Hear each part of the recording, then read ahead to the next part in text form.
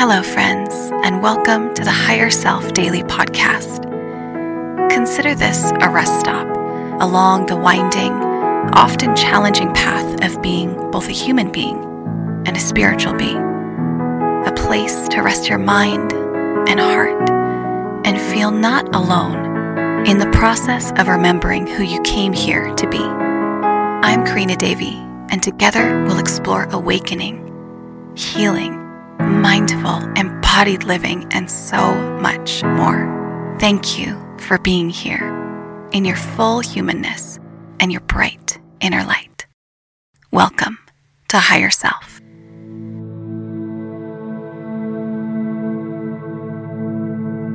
Happy Monday, everyone. Today we have a question from the community. A listener asks, how do I heal a blocked root chakra? From my understanding, the root chakra develops between 0 to 5 years old. I lost my mom to suicide when I was only 9 months old. I also understand that Chiron, my wounded healer, sits in my second house of self-worth, so it's really been a challenge. I'm struggling in relationships with security and safety. I'm really proud of how far I've evolved, but in order to be my best version, I truly struggle with that. I have a resilient heart, but with lots and lots of grief. I would like to invite everyone who is listening to send this person love and compassion and strength. You can place your hands on your heart or out in front of you and imagine the energy of holding, loving, and caring, reaching her and supporting her in exactly the ways she wants and needs. Breathe into your hands and send that love out, trusting that it's reaching her in the perfect time, in the perfect way.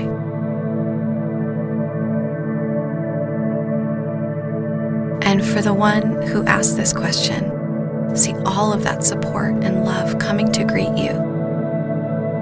And if you like, you can invite it to wrap around you like a big group hug or a warm blanket.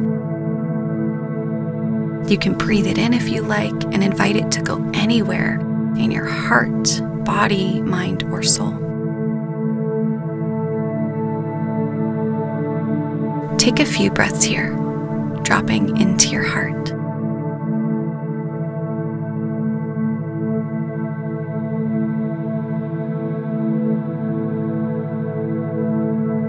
I want to say that I am so deeply sorry about the loss of your mother, and at such a young age. It makes perfect sense that there would be this weight of unimaginable grief. Matt Kahn says, grief is feeling the love our heart didn't get to give. So if it feels okay, just for a few moments, place your hands on your heart and acknowledge this love that just wants to be channeled towards your mother.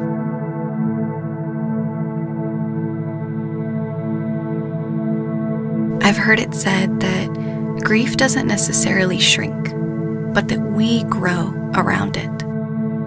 It becomes a creative force in our lives, a way in which we get to be soft, deeply compassionate to all those who have had a loss, and that shapes how we move through the world.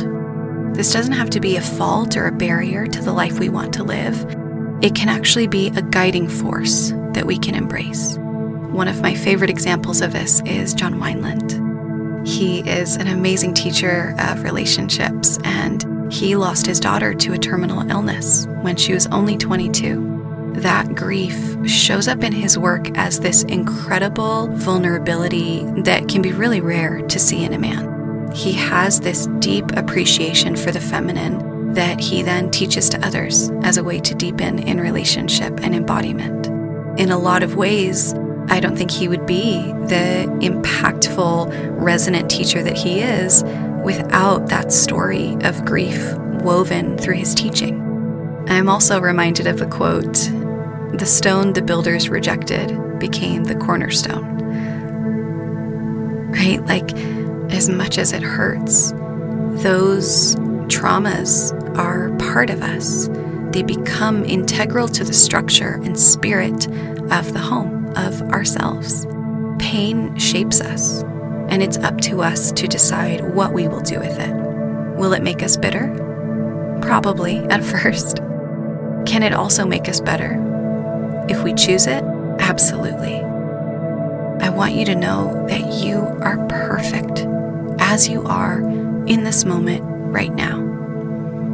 If you did no more healing or repair, you would still be completely lovable, valued, worthy, and enough.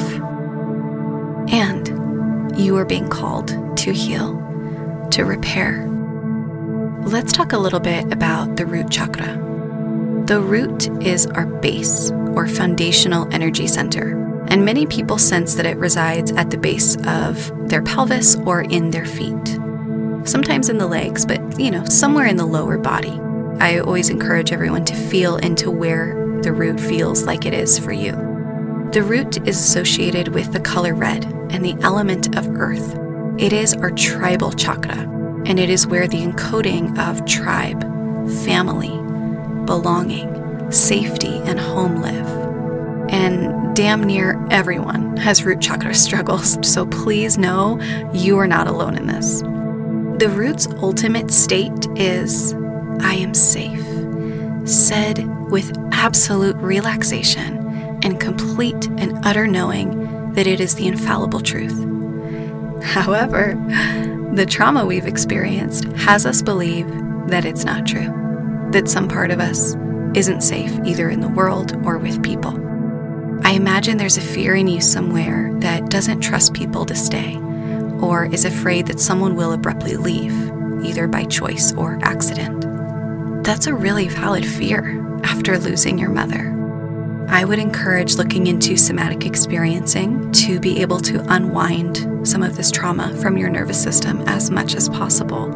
You can go to somaticexperiencing.institute.com, click on their directory, and find a practitioner. You can work with someone online or near you.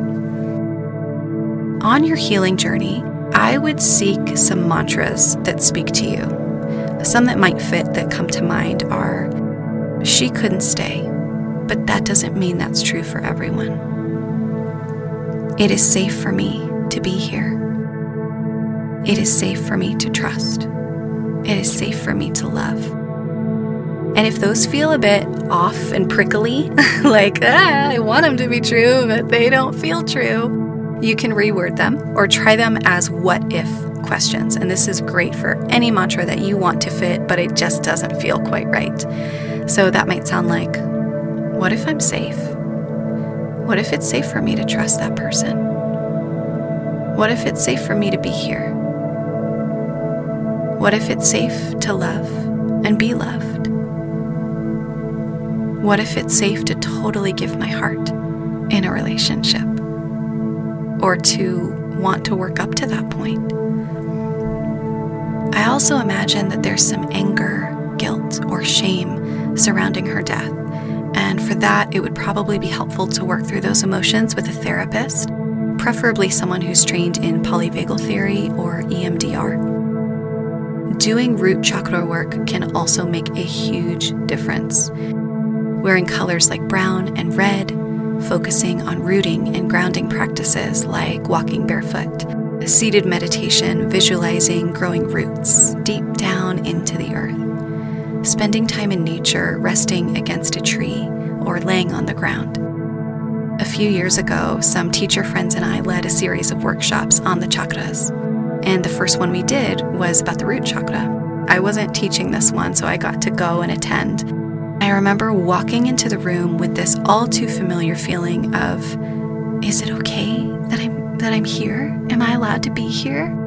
This meek, terrified version of myself. And I carried that sense of not belonging everywhere I went. In working with the mantras, crystals, visuals, and grounding practices, I was able to unwind a lot of the ingrained beliefs that I had related to my root chakra. The next time that we did this workshop, a couple months later, I walked into the room feeling like a different person, like completely liberated. So don't underestimate how much can move in a short period of time.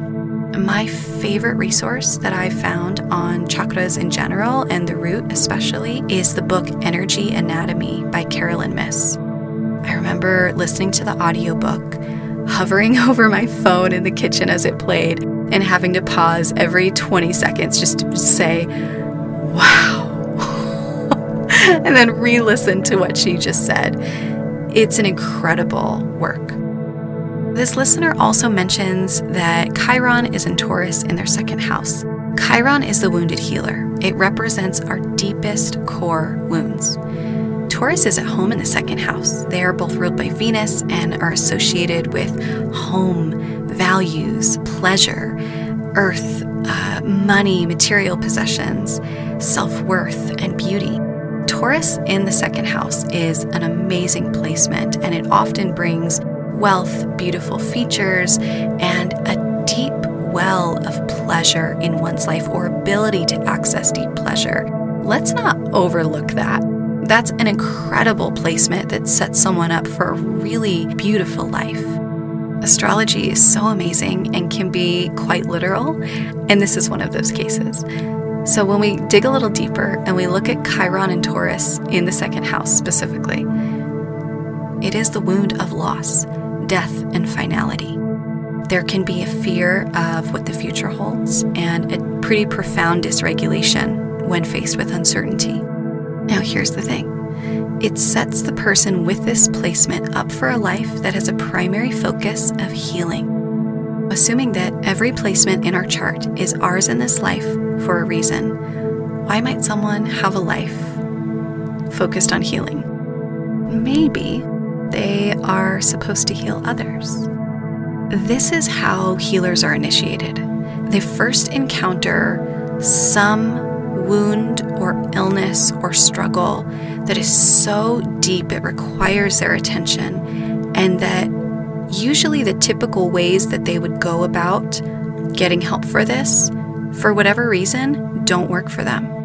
And so they embark on a journey of having to heal themselves. Now, one thing that I want to say is that just because someone's life has predisposed them to focus on their healing, that doesn't mean that that will be the case forever. When we embark on a healing journey, it can feel like our entire life is oriented toward that. And it really can be for a while. It can feel like, oh God, this is all I do. This takes up so much mental space and time and energy, and I've got to go to all these appointments and take all these supplements and do all these things. It can feel like a full-time job to heal ourselves. But it won't feel that way forever. Some wounds may not find completion. There may be a residual grief or challenge that we interface with throughout our lives. But that doesn't mean that just because healing is required, that that's all you're going to do, or that it's going to feel the way it feels right now forever. You will find yourself in a place where so much has moved, released, integrated, and healed that you get to just live your life, and you don't have to be so consumed by the healing process anymore. I would say to this person, focus on your healing.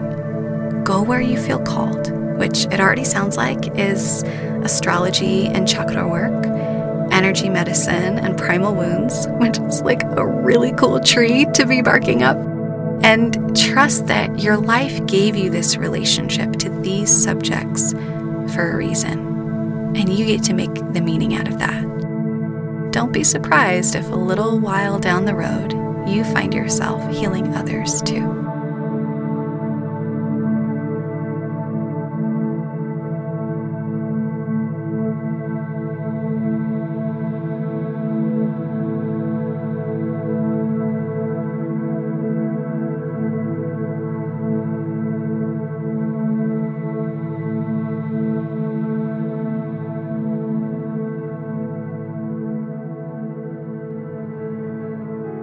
Thank you for listening and spending this time with me.